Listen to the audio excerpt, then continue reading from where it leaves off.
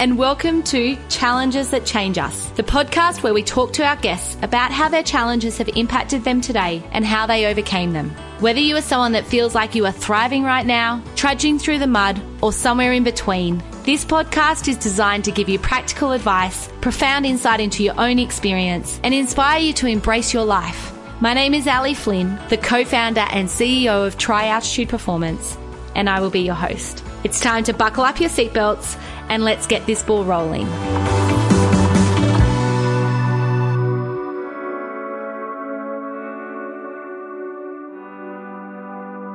Hey everyone, I hope you're having a fabulous week. It has been an insane 7 days here since we were last on Challenges That Change Us.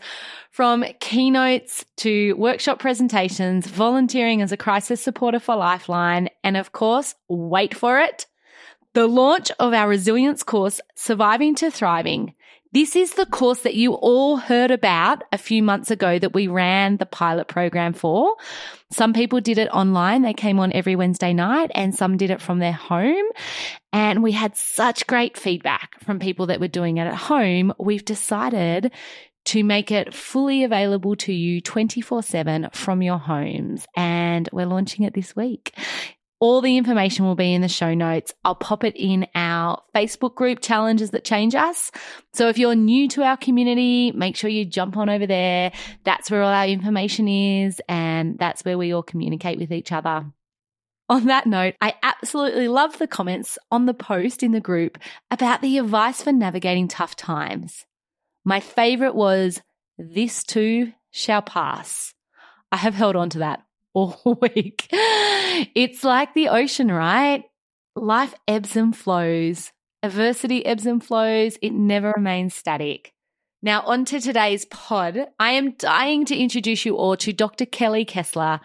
She is a licensed physical therapist, transformation coach, host of the podcast Rewiring Health, business owner, and mum of 2 boys. Kelly helps high-achieving perfectionist women stop compromising their health during the pursuit of achievements through nervous system regulation and subconscious reprogramming. Kelly shares with us today her journey of recovering from persistent negative thoughts, perfectionistic beliefs, an eating disorder, chronic back pain, and panic attacks. So as always, if this is not the right episode for you today, please give yourself permission to skip it, and we will see you next Monday with bells on. Otherwise, let me introduce you to this incredible woman, Kelly. Hi, Kelly. Welcome to Challenges That Change Us. Thank you for coming on today. Hello. Thank you for having me. Kel, I love to start every episode with asking what animal best describes you, and what is it about that animal in particular? I mean, this animal, it describes me, but also it keeps showing up in my life at times when I need it. So there's actually 2 that are very similar, interesting enough, but a great blue heron and a praying mantis. And I find that they keep popping up anytime I'm having a hard time. Like I always see them. Their representation of like resilience, strength, patience, intuition, and calmness. And I feel like that's very much me. Like I love to feel like there's a calmness in my life, a harmony. I'm resilient when I need to be. There's a strength in me. And I always need the reminders for patience. So I think that's why they show up in my life a lot, to be more patient, because I'm like, I need it now. I need it yesterday. So I find that I have some of their traits, but I think they show up in my life a lot to remind me of the other traits that I need to have a little bit more of.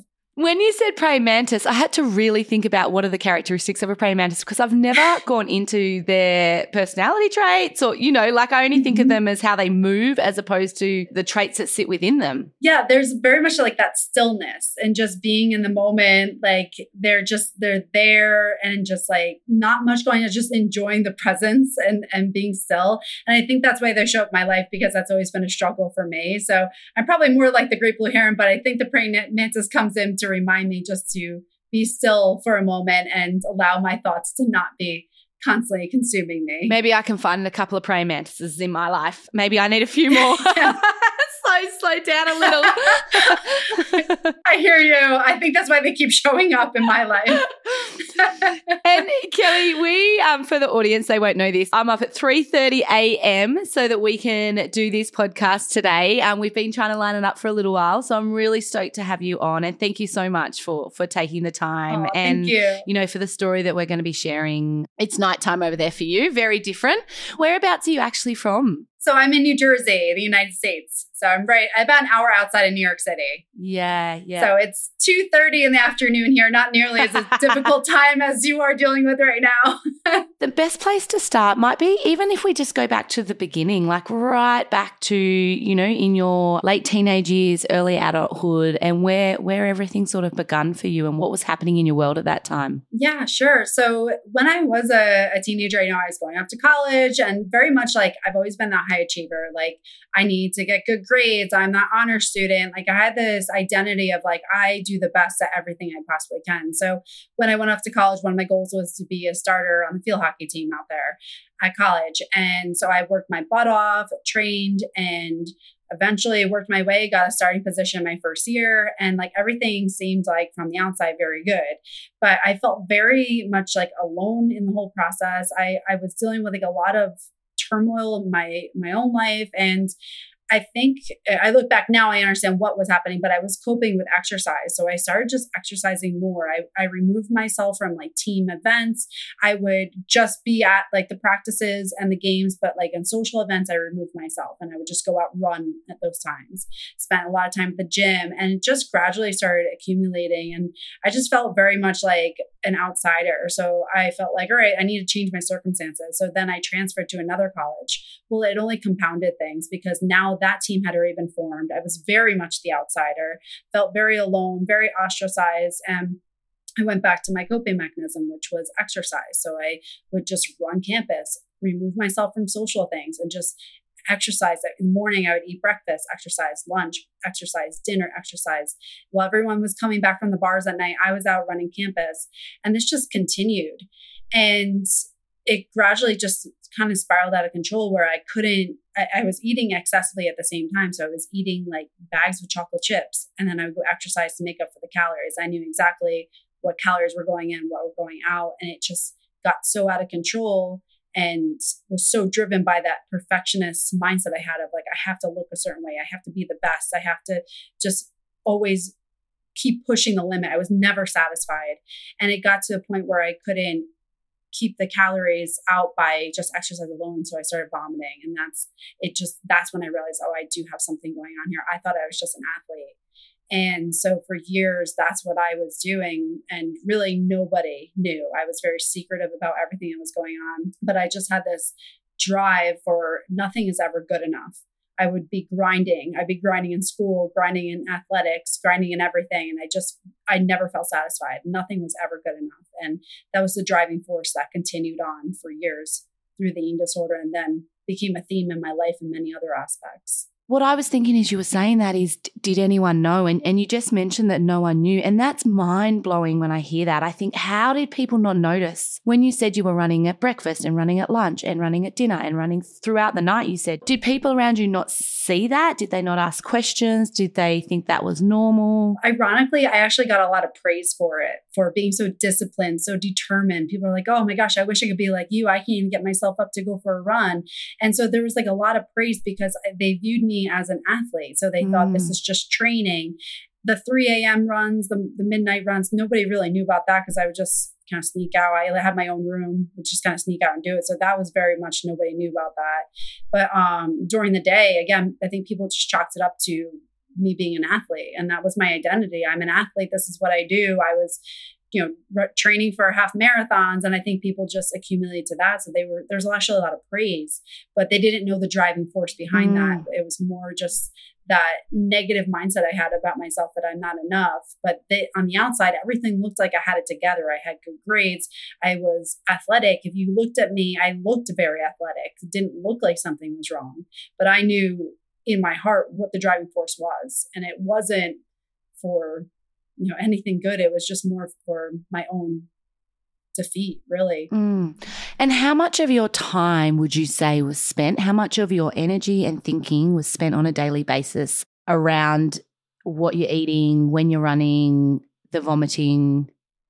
Yeah, I would say probably 90% of it. The majority of my time, I was thinking about, if I wasn't running, I was thinking about what I need to do. I was thinking about how many calories I was taking in. I knew every single amount of calories. Like, I didn't even have to look at it. I had everything memorized. I knew how much was in the tofu I was eating at the time, the rice crackers I was eating at the time. Like, I knew all that. I knew how many calories I was burning at the gym. I mean, the numbers were consuming to me. And, where I'd be checking myself in the mirror, it was just, there was constant energy going towards it. I realize now how much energy I was devoting to it. At the time I didn't, because I'm like, this is just what I do. This is comfortable for me. Like, ironically, it was just so comforting. I'm like, I feel like I have control. And that's what it was about.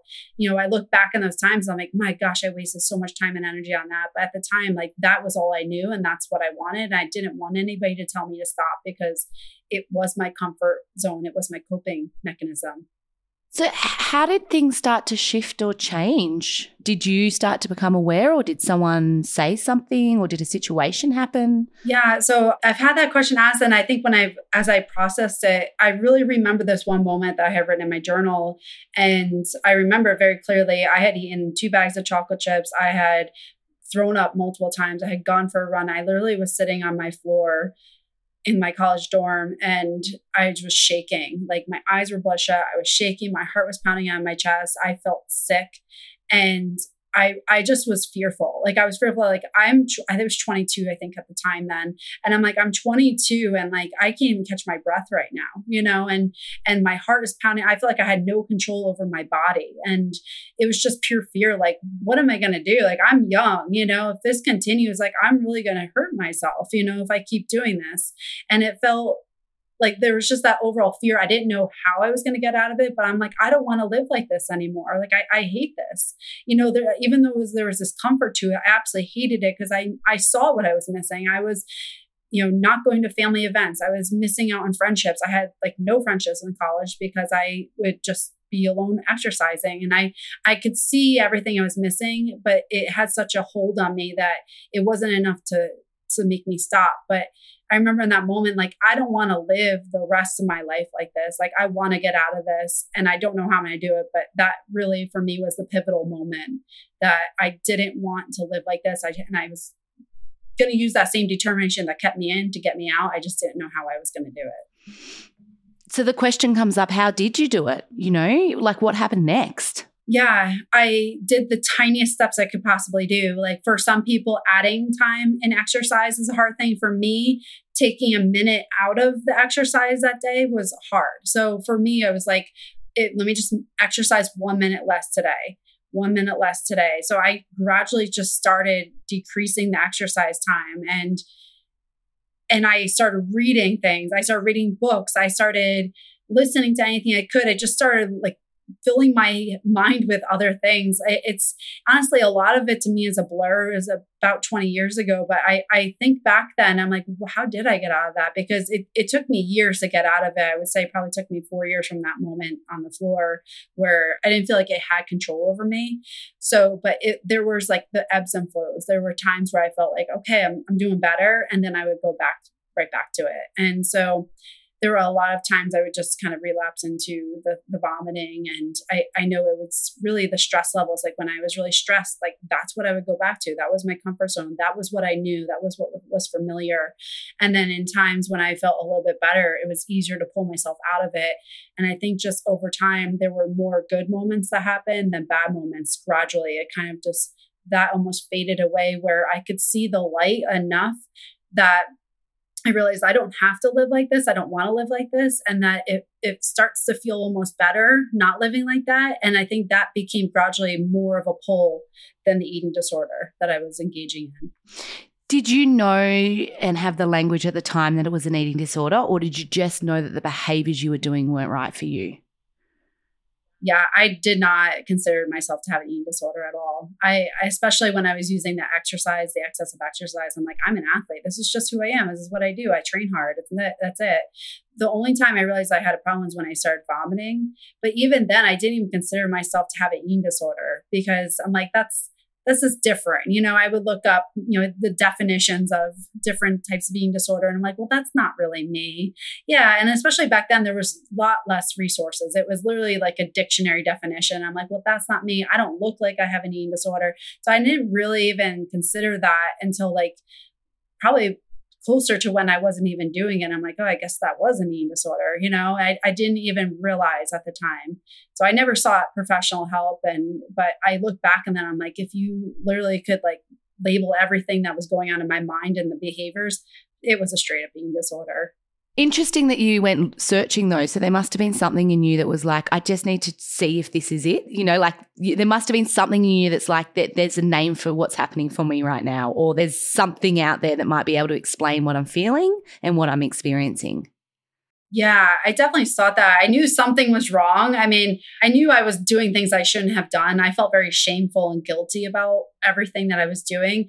But yet, again, I didn't feel like I fit that labels. I didn't even know how to really classify myself. I'm like, I'm not that, but I'm also, I know this isn't right either. So I didn't know what was going on. I was trying to make sense of it because my mind was so, I wasn't thinking clearly back then. So I couldn't even really make sense of why I was doing what I was doing. And I did a lot of it alone. I was very secretive throughout the process.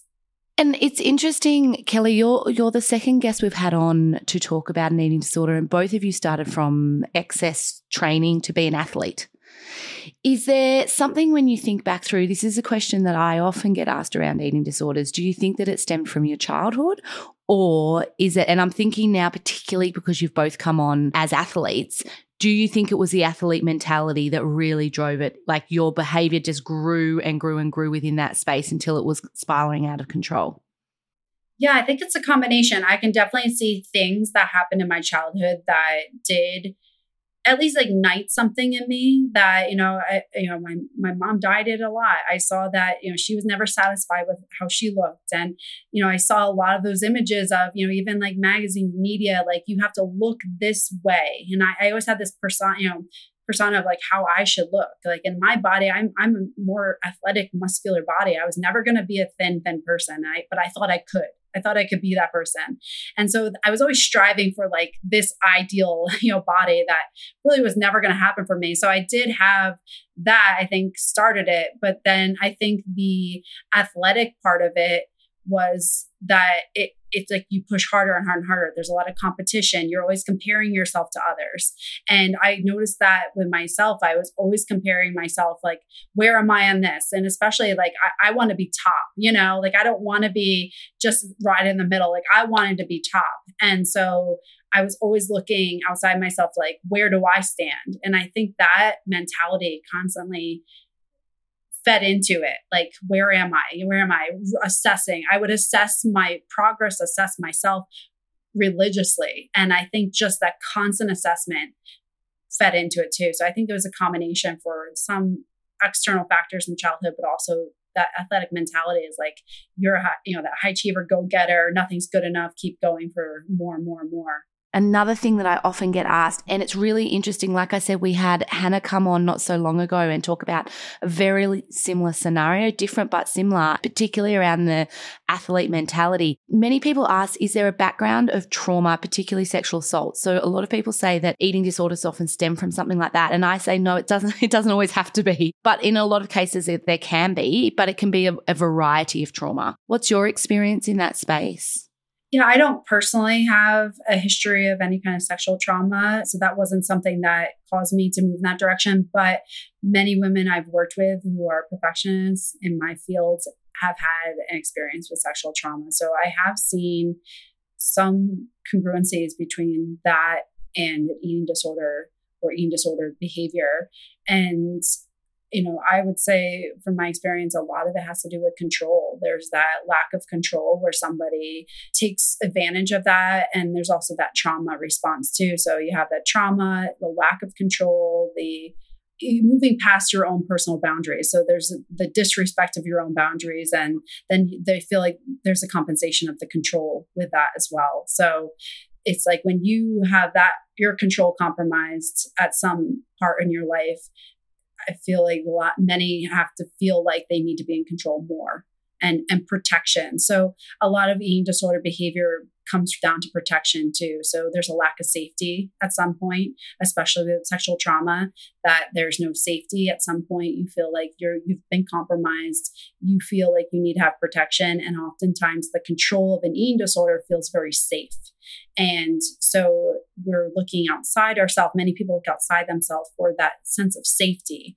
And so when you have the control of what you put in your mouth, how much you exercise, what you look like, that can feel very safe and also becomes almost like a numbing coping mechanism. So you don't really have to process the emotional part of a trauma that you may have experienced. So that's what I've seen in many people I've worked with. But again, I don't have that personal experience as far as experiencing sexual trauma. And thank you for sharing that, Kelly. That was the sense that I had. I am curious though, when you talk about all of these behaviors going around as you were trying to be an athlete, it's actually quite phenomenal that you were able to perform. Like that's the part that also staying there for me. I'm like, how did your body continue to perform when it was being stripped of what it needed? When you said 90% of your day was taken up with that thinking, there's very little space for your studies, for your ability to cognitively think on the field, for you to have downtime. Yeah, I mean, I look back and, at the time I hated my body. I hated everything about it, but I look back on it now and I'm like, my gosh, it's amazing what I was capable of doing. It really is, that my body could withstand really the abuse that I was putting it through, because I had absolutely no respect for my body back then. It was like, you need to do more and more and more with less rest. I was pulling all-nighters. I was, just putting it through so much. And it did. It was still able to perform, still able to lift. I was probably the strongest I was back then. I was running miles. I mean, miles every day, just pounding the pavement. And, ironically, I did pay the price later on because I ended up experiencing chronic back pain from that.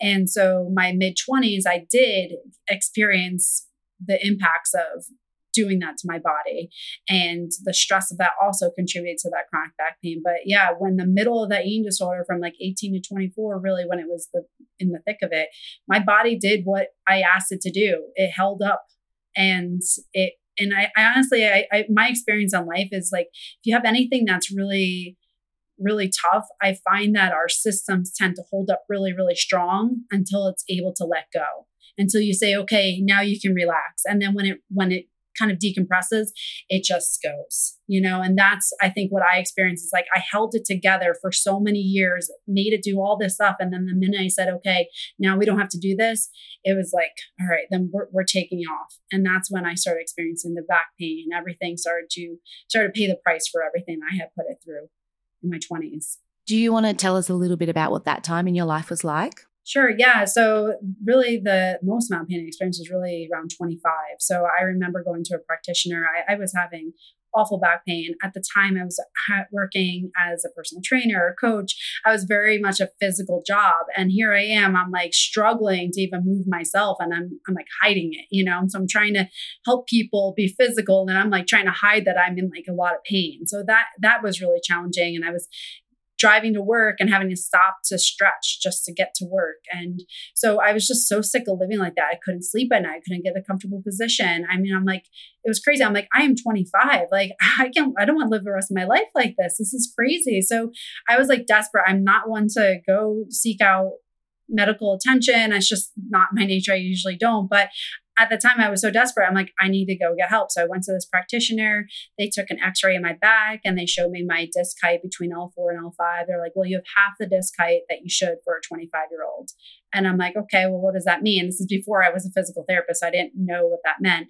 And they're like, well, it doesn't get better. It's only going to get worse and you're going to experience more symptoms. And that was kind of like how they left me. And I'm like, okay, then what do I do? And I just felt so hopeless. I'm like, oh my gosh, like this is only going to get worse. And so I viewed my back as my Achilles heel for years. I'm like, I can't, my back, I'm just worried about my back. I'm always worried about back. So now my mind is always worried about, can my back handle that? Can it handle that? And again, it would ebb and flow. I would be okay for a little while and then it would come right back. And I'm like, this is how it's going to be. And so I genuinely believed that until I actually went through my own healing regimen, and now I don't experience back pain. So it doesn't have to be like that. And that's the beauty of it. And that all came from a lot of the healing of those limiting beliefs that I had throughout life that I had to really work through, that I hadn't, that carried from eating disorder to back pain, and then later carried on to other things. And the other things that you've spoken about that we mentioned was those perfectionist tendencies. That was what you sort of described was a thread that went throughout your whole life. Yeah. And again, it just showed up as different things. So the eating disorder was just really the coping mechanism for the perfectionist tendencies, like never feeling like I was enough, always feeling like I had to push myself, never giving myself a break, never feeling like I always trying to make everybody happy, never saying no to anybody, just trying to spread myself thin. No, I'm fine. I'm fine. It's all those things that carried on throughout my life that just led me to this like chronic stress, this feeling of negativity, feeling like I'm constantly critiquing and criticizing myself. And it is that the eating disorder came up as a coping mechanism for that, because again, I wasn't enough. I wasn't thin enough. So I have to do something about it. The back pain, again, I wasn't coping with the eating disorder, but I still felt that. I still felt like I had gotten a degree, came out, thought I would be, all happy, everything's going to be great. No, it wasn't enough, And so I kept searching for something to make me feel whole, and still critiqued myself, still looked at the negative side of everything. I was my own worst enemy. And that stress then festered. And stress is a huge producer of pain. So when we're in a stress response, we have this protective mechanism. I didn't understand at the time when I was 25, there's still fear because again, I'm fearful. So it was contributing. Now that I'm on the other side, I'm like, that's why I was experiencing pain. I was literally living in fear. And so now it was showing up as pain. And then fast forward years after that, it was showing up as panic attacks. I was literally experiencing panic attacks before bed, driving. I mean, it was showing up as different things in my life, but the same exact perfectionist mentality of never feeling enough, being negative on myself, critiquing myself, and just pushing myself harder without ever giving myself a moment of rest. That's one of the best ways I've ever heard anyone describe it, Kelly. Like that language that you just used then really opened us up to what it was going on inside your mind at that time and how maybe perhaps it displayed itself in your body physically. When you talk about the panic attacks and you talk about the back pain, do you think at the time if someone had mentioned to you that it could be to do with your perfectionist tendencies, what do you think your reaction might have been? I probably wouldn't have even. So I'd be like, I'm not a perfectionist, Back then, I didn't even consider myself a perfectionist. I'm like, no, I just work hard. This is what I do. I wouldn't have labeled myself as that. I just like, this is who I am, because it's like when you are that, you don't even see that you are that. You're just like, this is how it is. And so if someone said like, why are you a perfectionist? I'd be like, I'm very particular. I don't know if I would say I'm a perfectionist, but looking back, I literally had every tendency of a perfectionist, every tendency of a people pleaser, high achiever. I mean, like everything. But yeah, I wouldn't be one to accept help. I wasn't ready to accept help or even make a change back then because I didn't think I had a problem in many ways. Let's talk a little bit about the panic attacks before we go into what did that road to recovery look like? So with the panic attacks, you mentioned that you were having them often. What was that experience like for you? Yeah. So again, the first time I had one, I didn't even know that was like a panic attack. I didn't know what was going on. So it was literally my first day at the job. I had just graduated as a physical therapist. My first day at work, I was working in a clinic where I didn't speak the language of most of the patients. So that was really stressful. I had a boss who was just like, figure it out. This is literally my first day as a physical therapist. There's a lot on the line, I felt like, because I was just moved to a new town, didn't know anybody. My boyfriend was 3 hours away. He was going to be moving down in a few months. So I was completely alone. I had to keep this job because we had to have an income down in that new place. So there was just a lot on the line. And I'm like, oh my gosh, like this is a disaster. Like this is a complete disaster. I had, just gotten my license too. So there was still, I can't screw up. I have a license I have to protect, So there was just so much going on. And I was just like flustered. So I literally left that day of work, driving home. It was about 9 or 10 o'clock at night. It was dark out. I'm driving down the highway and the lights on my car start going. And I'm like, oh my gosh, what is happening? And I literally broke down the side of a 4-way highway. And I just got my tire off the white line. So tractor trailers are buzzing by, my whole car swaying. I'm seeing these headlights coming. And I think it was just a perfect storm. And I was just panicking. I'm like, what am I going to do? I don't know what I'm going to do. I'm like, if someone stopped, I just, every bad thought of what could happen in that situation was in my head. And I had called my boyfriend. I'm like, I don't know what to do. He's like, trying to help me what to do. Is it in park? He's trying, and I couldn't even process anything. Nothing was processed. I couldn't breathe. I was, like just hyperventilating. Felt like I had the weight of the world on my chest. I couldn't think. I had never been in a position where I felt so helpless and I couldn't even relax. Like everything was just closing in on me. And I sat like that, and he stayed on the phone with me and he was trying to figure out how to help me. He couldn't even help me. It was like that for quite a while. And then it kind of, again, de-escalated. And I'm like, okay, I don't even know what this is, And so again, I didn't even classify it as a panic attack, but then they kept coming. A few weeks later, I had one right before bed when I went through a stressful situation. So I was so in a heightened response that literally anything would almost get me to that point because I was so stressed out. So, and again, I was dealing with like a lot of different things, a lot of changes, and I still had the same mentality, like, you're not enough. Okay, now you have your doctor in physical therapy, you got a job, I did all this work to get to where I was, and it's still not enough. Like, it was like, how can this not be enough? I've dedicated years of my life working hard and grinding, and it's still not enough. I'm like, when is it ever going to be enough? And I think that's really what was like the compounding factor. I'm like, I don't even know how to make myself happy at this point. I thought everything I did in my life would make me feel fulfilled. I had all the things that I thought would make me happy, and I still wasn't. And I think it just continued to compound. And now it showed up as that.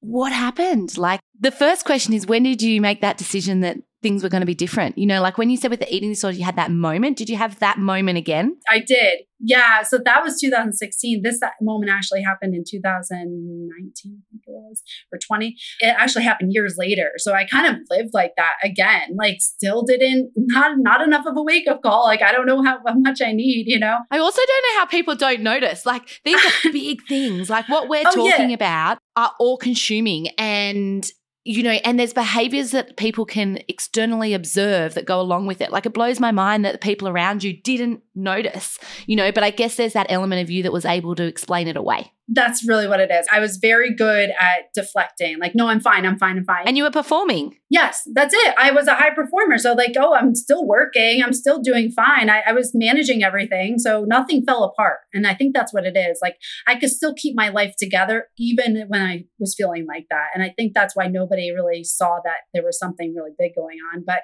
yeah, my boyfriend at the time, who's now my husband, like he knew like I was not in a good place, but I don't think he really knew how to help me in that place. Like, he would comfort me, but I think it just needed to come from within. I'm not one to accept help. And it needed to come from where I was in so much pain that I didn't want to live like that again. Just like the eating disorder, I had to get to that pain spot where I needed to make the change. Because even if someone said, do this, I probably would not have done anything differently. So I'm just a very headstrong person. So it really just came to a head. We ended up moving. We were building a house, and we were living with my parents at the time. And again, it was just another chaotic situation. We're building a house. We were the general contractors. What could go wrong went wrong. We were spending thousands of dollars. We were draining our accounts to build this house. It was just the most stressful situation. Literally, right when we moved into my parents' house, I found out I was pregnant. And I'm like, now we have 3 dogs. I'm pregnant, living with my parents, building a house, general contractors. Both of us were working full-time jobs an hour away. Again, just like chaos in my life. And so again, just held it all together, built the house, got it done, moved in, but I was paying the price. Again, still experiencing panic attacks more frequently in this time. And there was literally a moment, I remember it again, a clear moment. I was sitting on the floor with my son, and I ended up watching this documentary called Heal. And it's just like, it was like a light bulb. I'm like, oh my gosh, this is it. Like it talks about the mind and the body and how our bodies are going to experience everything that's going on in our mind. So if we're living in a negative place, living in stress, our bodies are going to exhibit that. And it's like, I knew this, but it's almost the way they explained it. I'm like, that is it. This is it. I never healed from all those things. Like, even though I thought I did because I wasn't doing the eating disorder anymore, my back was okay, but it was still experiencing pain. But now I'm experiencing panic attacks. It was almost like I realized like I had never done the emotional healing that I needed to do. I had never given myself a moment to even sit and take a pause to even like reflect on what I was thinking.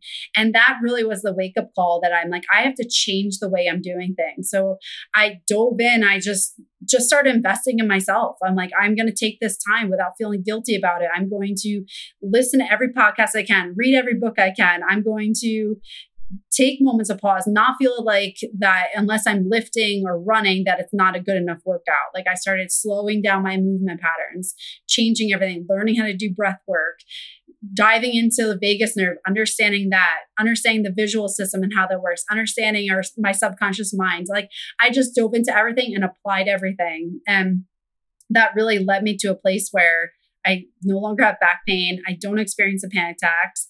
I am in such a better place. Now I'm in a place where I can help people who are in those places. And that's the most amazing gift. Like I used to regret those things for years because I'm like, wow, I wasted my entire 20s hating myself. I wasted much of my 30s hating myself. I had such regret of the time I had wasted because everyone's like, oh, those are the best years of your life. Now I am so grateful for that because all those moments literally were the building blocks for allowing me to help people who are in those places. And I couldn't have been able to do that unless I went through that.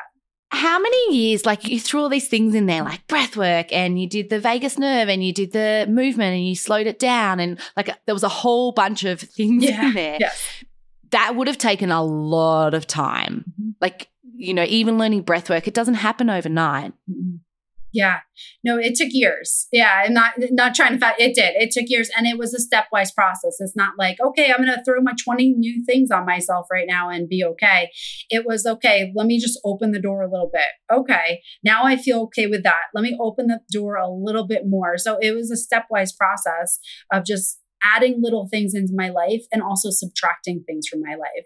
So there were things I had to remove from my life. Like I was the person who in the first thing in the morning, I'd be like on my phone and I'd be reading the news. Like I'd be watching the news. I was engrossed in the news. Like there's just negative things around my life. I would have negative conversations about my friends, but everything that's going wrong in my life. Like there were these little changes that I started making in my life that were moving me in a direction that was different. So I just started doing little things differently, but it's an ongoing process. Like I'm still working on things to this day. It's not like everything's great today. You know, there are still things like, but I can tell you I'm a heck of a lot better than I was 3 years ago.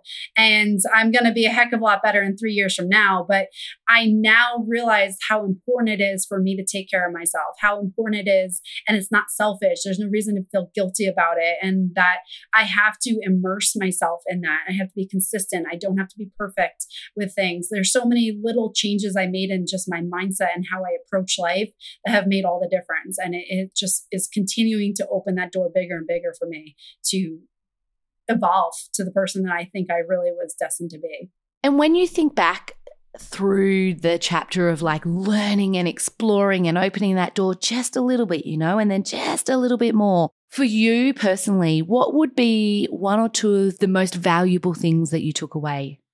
Like whether that be a strategy or a mindset piece or a course that you did, what were the couple of things that you're like, they were really foundational blocks for me? Yeah. So one of the biggest things I did, I actually hired a coach back in 2021. And that really was a big transitional thing for me. So it was the first time I invested a lot of money into myself, you know, and into my own personal growth.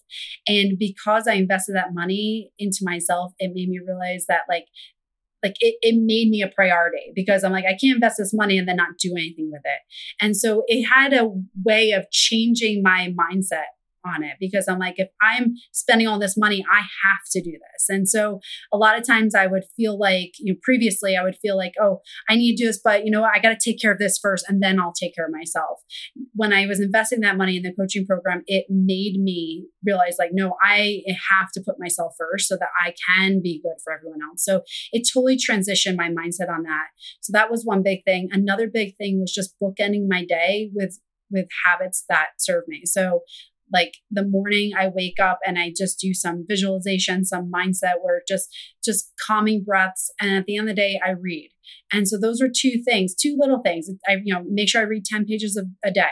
It's not much, but that's a minimum. So these little things that I do have made a big difference. So that's one thing I would say for anyone listening, like you don't have to completely turn over your whole life. It has to be these tiny things make big changes in your life. And that's really what I've noticed. And I always thought I had to completely overhaul my life to ever feel better about my life. But that really wasn't the case. It was just the tiniest things that I did that allowed me to open the door again more and more each time. And now you said you work with people in a similar situation, I'm curious though, how you tap into letting them know that there's another side or another world, or it doesn't have to be this way, because you've mentioned a few times throughout your episode that you weren't ready to hear it. You weren't ready to receive it. You weren't, even if someone had tapped you on the shoulder and said, hey, have you considered this, or this is going on, or this is what I'm seeing, you would have been most likely, I'm out of here. Yeah. I'm fine. I don't need to hear that. So how do you then reach people that are in that situation, that are you back then? Yeah, that's a really good question. Yeah, I would say the biggest thing that I do is just give them a little bit of evidence. So the tiniest thing. So even if you do breath work for 30 seconds, just see how you feel. 30 seconds, that's all you got to do, and then it gives the brain evidence that it can start rewiring and take that and move forward. So I think if somebody had said that last, when I was going through all that, like, hey, just try this for a minute. I probably would have tried something for a minute, and see how I feel. So that's what I like to do is make it actionable. Like, what's the smallest action you can take today that can move you forward, and see how you feel. Be curious. That's all you have to do. No one's forcing you to do it. No one's taking 3 hours out of your day when you're already overwhelmed. Like, just try something on your drive. Try this breath work on your drive. And then another thing that I think what I've found has really kind of penetrated people into understanding a little bit more is like give the science behind it.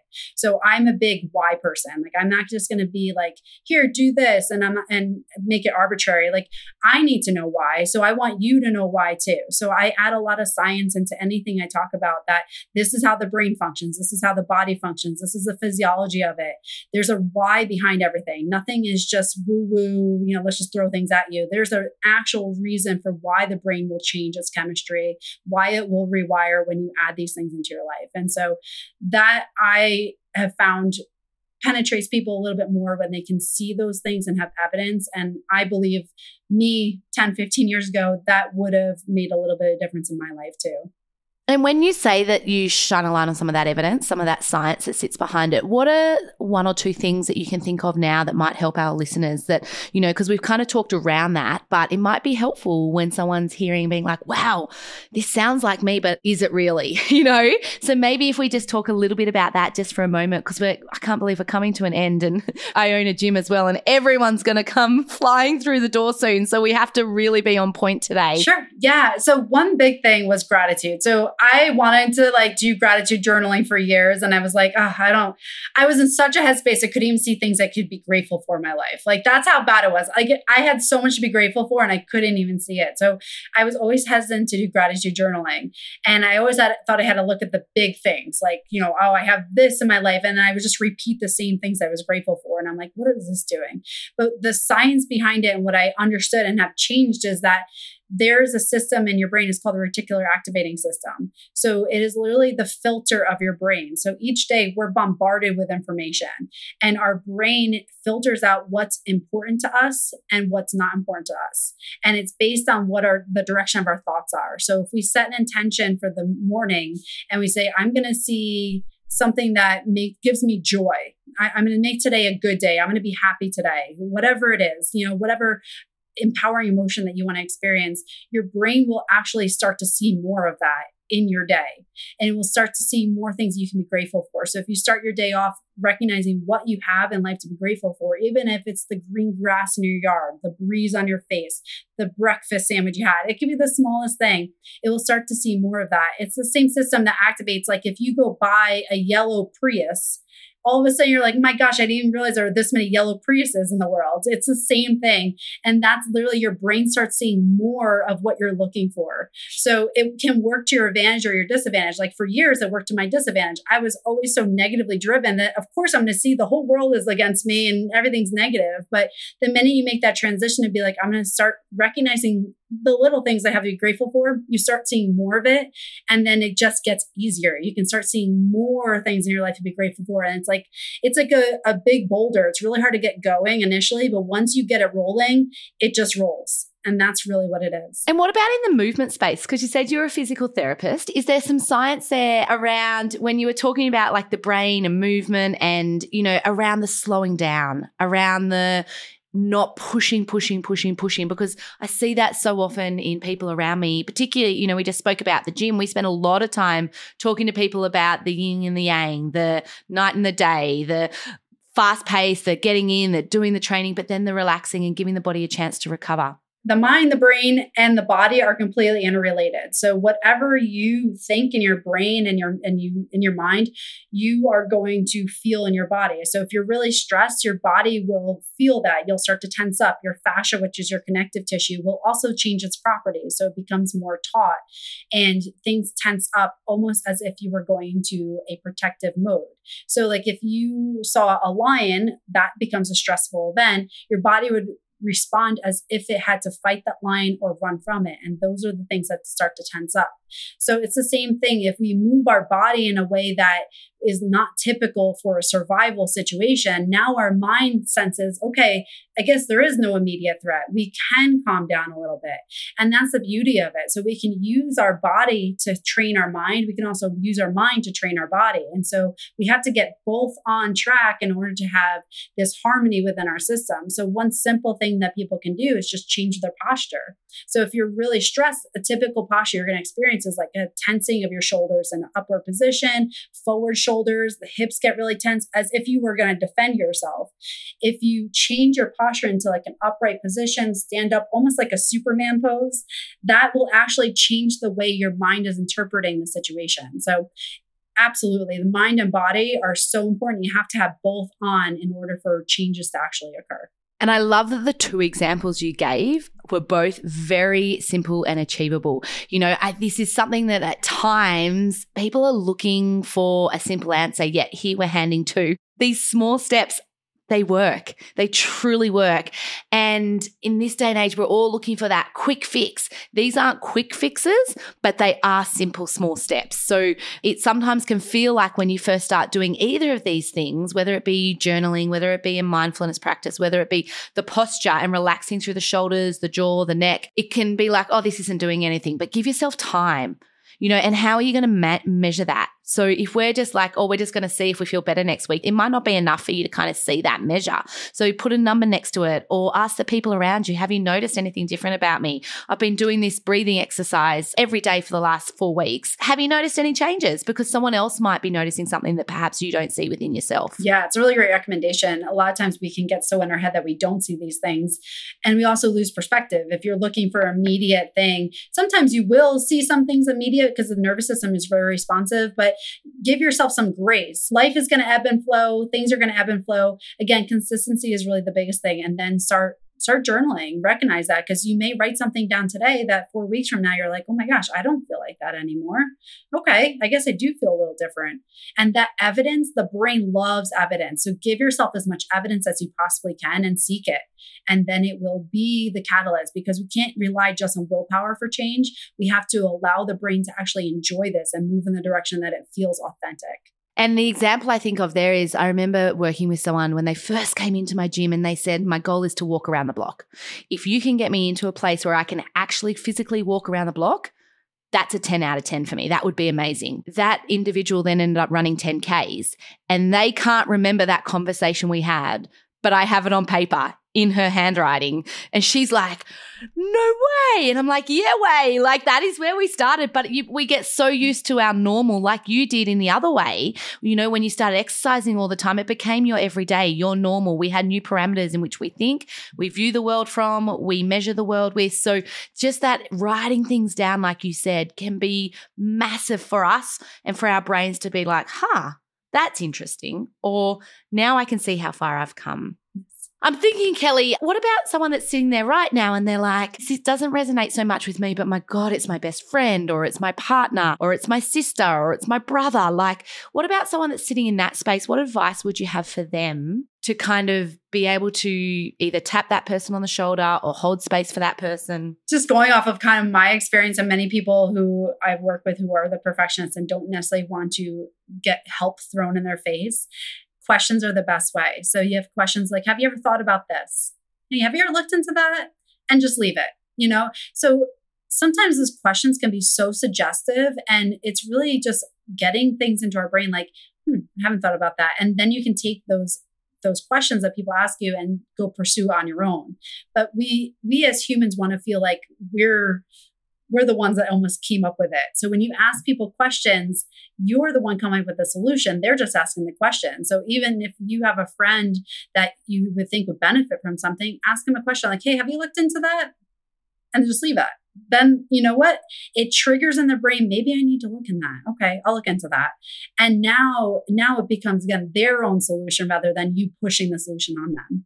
And it can be done in private. Exactly. It can be done at their pace, the way that they want to. And hopefully with our access these days to all the information, hopefully it won't be the experience that you had where they go and have a look and it's the wrong information. So with a bit of luck, when they go searching now, they might be able to find something that resonates with them. Absolutely. Yeah. And that's the biggest thing. There's so much information. There's no lack of information. So you definitely want a trusted source. So if you have someone who knows someone, it's always much better so that you know, okay, at least this is legitimate, because again, our brains will absorb whatever we throw at it. If we give it the wrong information, it can mislead you. So you do want to trust the source that you're getting your information from.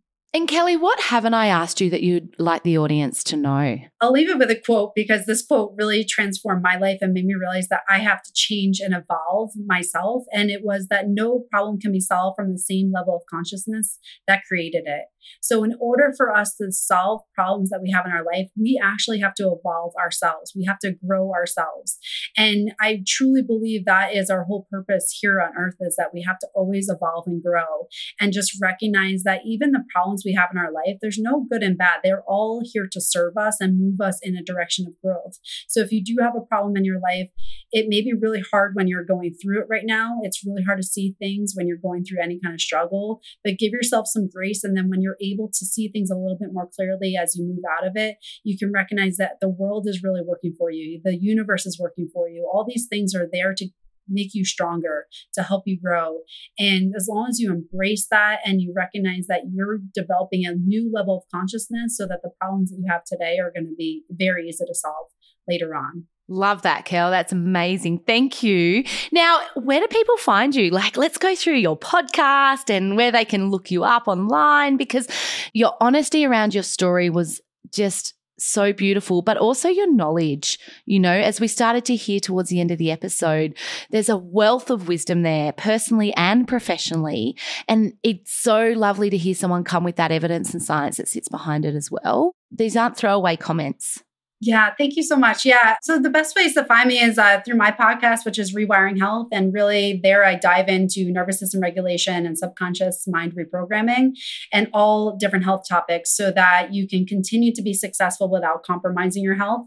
And social media, you can find me under Dr. Kelly Kessler, all one word. Fantastic. And Kelly, I love to finish every episode with asking who or what in your world truly makes you belly laugh. Yeah. So I always like to mess with my husband. So it's probably the thing that makes me laugh the most. But I'll always just do like funny memes of him, and then I'll do like a compilation of it on like a video, or like I'll make this whole compilation of things he didn't even know I was doing. So like a picture of him sleeping, or like I'll record him when he's coming out of the store and make up like a goofy voice, and then I'll show him later on. It's just really funny. My poor husband, he puts up with so much, but now my son is doing it, and it's really funny. So my son will be like, "Hi, I'm Jeff," and it's like, yeah, he just puts up a lot, but it makes us laugh. It's all in good humor. But yeah, it's kind of funny. And I was thinking, we've sort of mentioned your husband a couple of times throughout the episode. Just thinking then, as you said him again, maybe is there something that you want to say to him, because he's been on this journey with you? Yeah. So I'm very grateful for my husband. He literally has been by my side for 10 years now. So he's seen the whole evolution of, not necessarily eating disorder, but a lot of what I've been through. And he's just always been very supportive. And even through this journey of entrepreneurship, he has been so supportive. So very grateful for him. And it's just cool because I really believe everything works out for a reason. And we ended up finding out that we had crossed paths 6 years before we had even met. So it's kind of cool. It's like things are meant to be. Oh, thank you so much, Kelly. Thank you for your time today. Sure. Thank you so much for having me on. This has just been a pleasure to be on your podcast, and I'm very grateful. What a journey and what a woman. I really love this conversation. I hope you took as much away as I did. Don't forget, my friends, to press stop now, jump in the show notes and grab the resilience course, Surviving to Thriving. There is no reason you can't finish the end of 2023 with a bang. If you like this episode, please leave a review and share it with your friends and family. Every time you pass on an episode, we can help more people navigate their own personal challenges. That's us for today, and I will see all of you legends next Monday morning for our episode with Jen that takes us on the journey of her life experiences with drugs, homelessness, prison, and so much more. I will see you all then. Thank you everyone for listening and taking the time out of your day. I believe we can learn so much from connecting with other people's experiences and stories. I hope you've gained some strategies and insight from today's episode. You can gain more by joining our Facebook group, Challenges That Change Us, or next week we will return with another episode.